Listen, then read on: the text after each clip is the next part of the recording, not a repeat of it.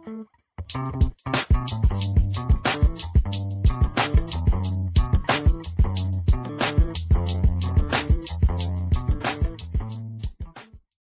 we're back at it again today, you guys. I actually have some news to report today about my hometown. That's right, Los Angeles, or in general, the state I am from, sunny Southern California. If you're from Northern California, then maybe not so sunny, but we still love you anyway. Okay, that north-south connection.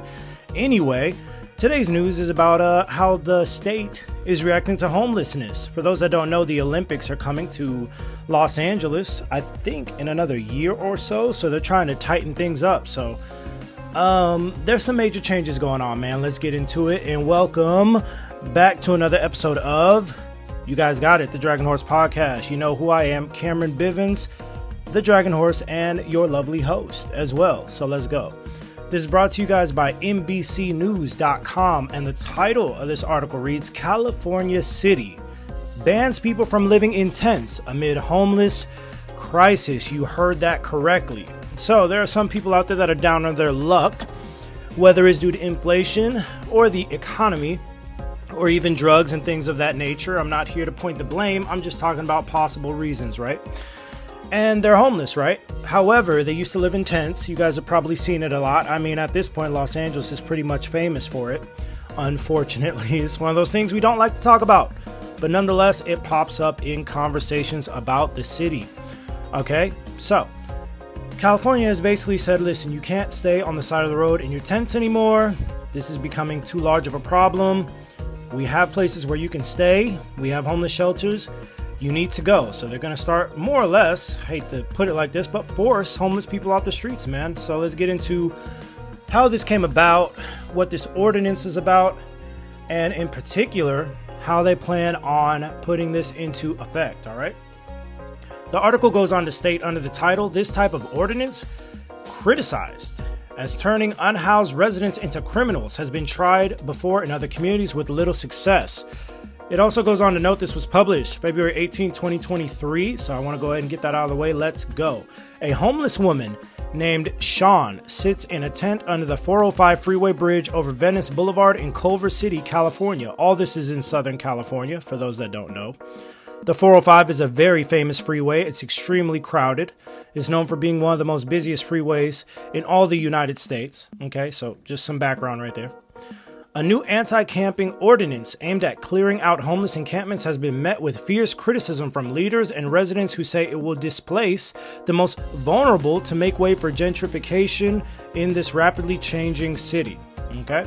Council members in Culver City, where a new 4.5-acre Apple campus has been proposed and where the median price of a home is just shy of $1 million, voted earlier this week to ban tents and makeshift structures in public places, a step other nearby cities have tried only to be stopped by legal challenges. So yeah, basically what is going on to say so far is that, yeah, there's a lot of corporations, they even name-dropped Apple, which is not a surprise, that want to buy out these plots of land where these homeless people happen to stay or where they happen to be near, and they want that value to stay high, right? And the value of that land or that property can't be high if you have a bunch of homeless people around it. It's associated with drugs or maybe even gangs, things of that nature, unfortunately, okay?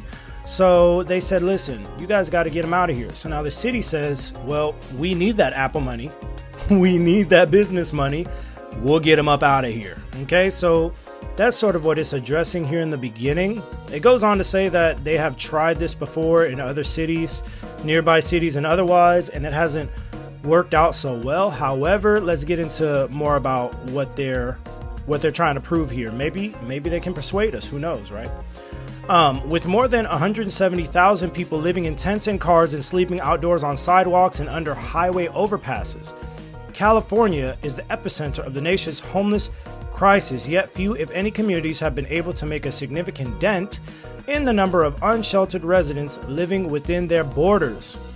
Like I said before, my family, my people, like I said before, California is not new to this. It's true to this. California is one of the richest states in the United States. That's without question. Los Angeles is one of the richest cities in California and in the United States, in the world actually, and that is without question.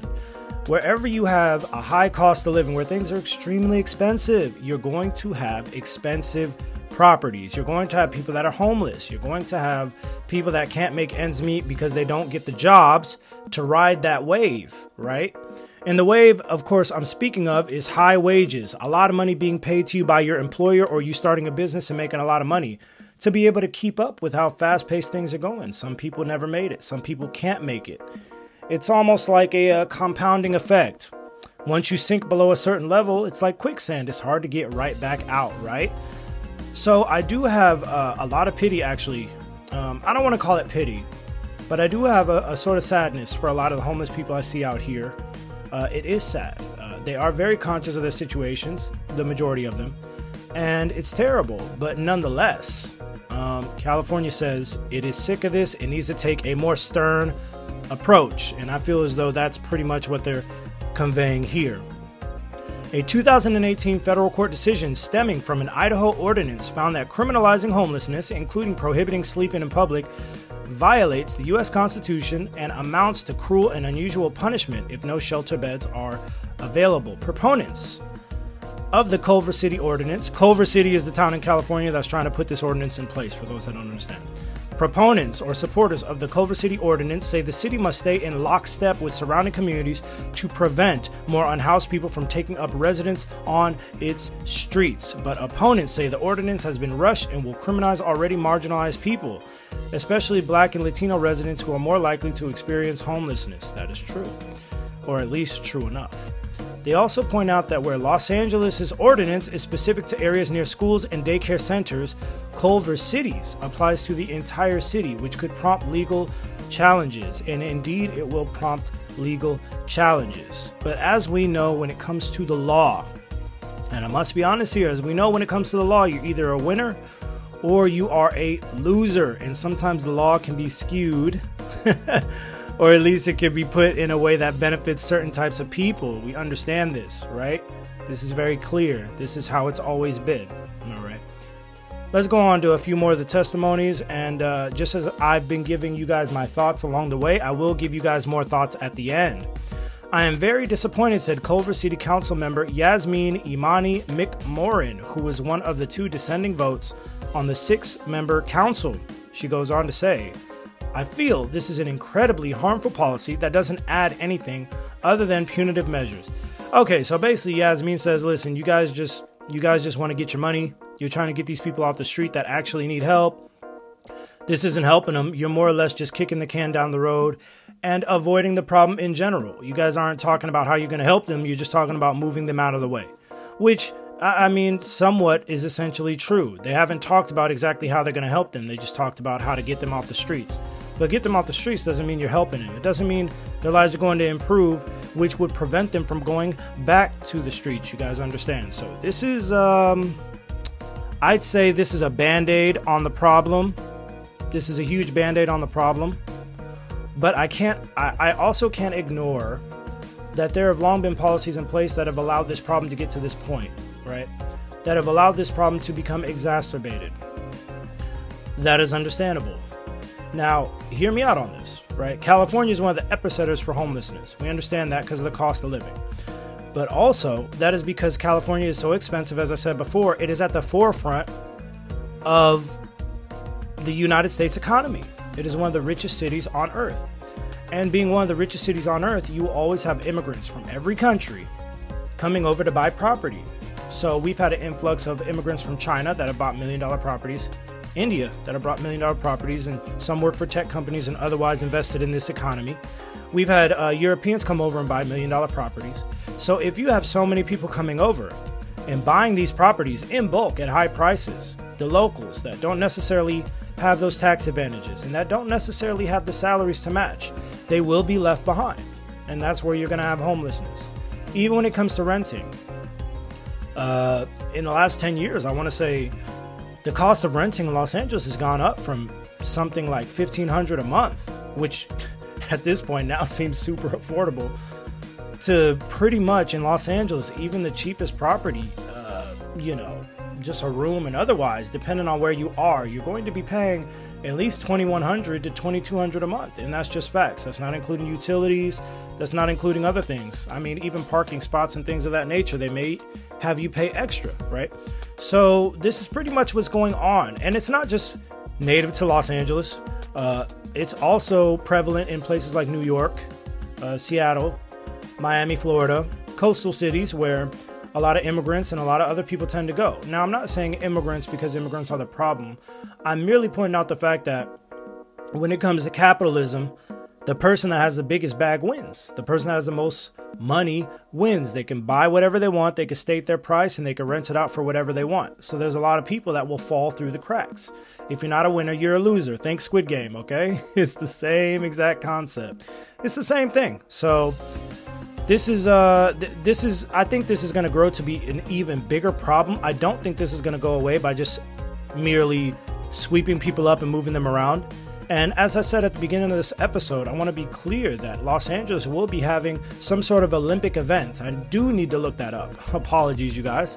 But Los Angeles will be having some sort of Olympic event that actually will be coming to the city in the next year or so. So it's no surprise to me that they're trying to sweep these measures now in areas where tourists are likely to spend a lot of money. Culver City, downtown Los Angeles, Malibu, Santa Monica. It's not at all a surprise, right? This is planned because they want tourists to come in, spend a lot of money, feel safe, not see homeless people, present a good image of the city, and then go back home to their respective countries or parts of the USA that they came from, okay? So that's pretty much why this is being implemented now. Like I said, I don't feel like this is a great long-term strategy, but hey, I'm not a politician. I don't make public policy, so what do I know, you know? I can say I see how this is somewhat conducted, or this problem is somewhat handled in other countries. And if I'm being honest, in other countries, they have a different way of life. In Europe, people tend to live together longer with their families and otherwise. And in Asia, same thing. They tend to live together longer with their families and otherwise. And they're more collectivist. But at the same time, when it comes to other countries that are extremely expensive, other cities, more so that are extremely expensive in other countries. Rome, okay? Paris, okay? Where else have I been? Amsterdam, right? In the Netherlands. I went to Beijing and China, Shanghai. You will find homeless people everywhere. You will find homeless people. If you keep your eyes out, you look, you will see them. Sometimes they're incognito. They hide it. They dress differently, but you will see it, okay? So this is becoming a worldwide problem. It's just that Los Angeles is really at the forefront of it because of how rich the city tends to be, okay? And that's just the reality of it. That is just the reality of it. They went on in this article to interview an homeless person that happens to be living under the 405 freeway bridge in Culver City, California. I like to go ahead and give him his due, give him his time. His name is Roscoe Billy Ray Bradley Jr., and he lives under a tent. He goes on to say, "They can't take my tent. That's my personal property," he said. "I'm not going anywhere." Okay? So there will be quite a bit of lawsuits involved with this, but I think the city's had enough. So I do see there being a change in policy where these lawsuits may not even go anywhere. So that's pretty much how it's going to go, okay?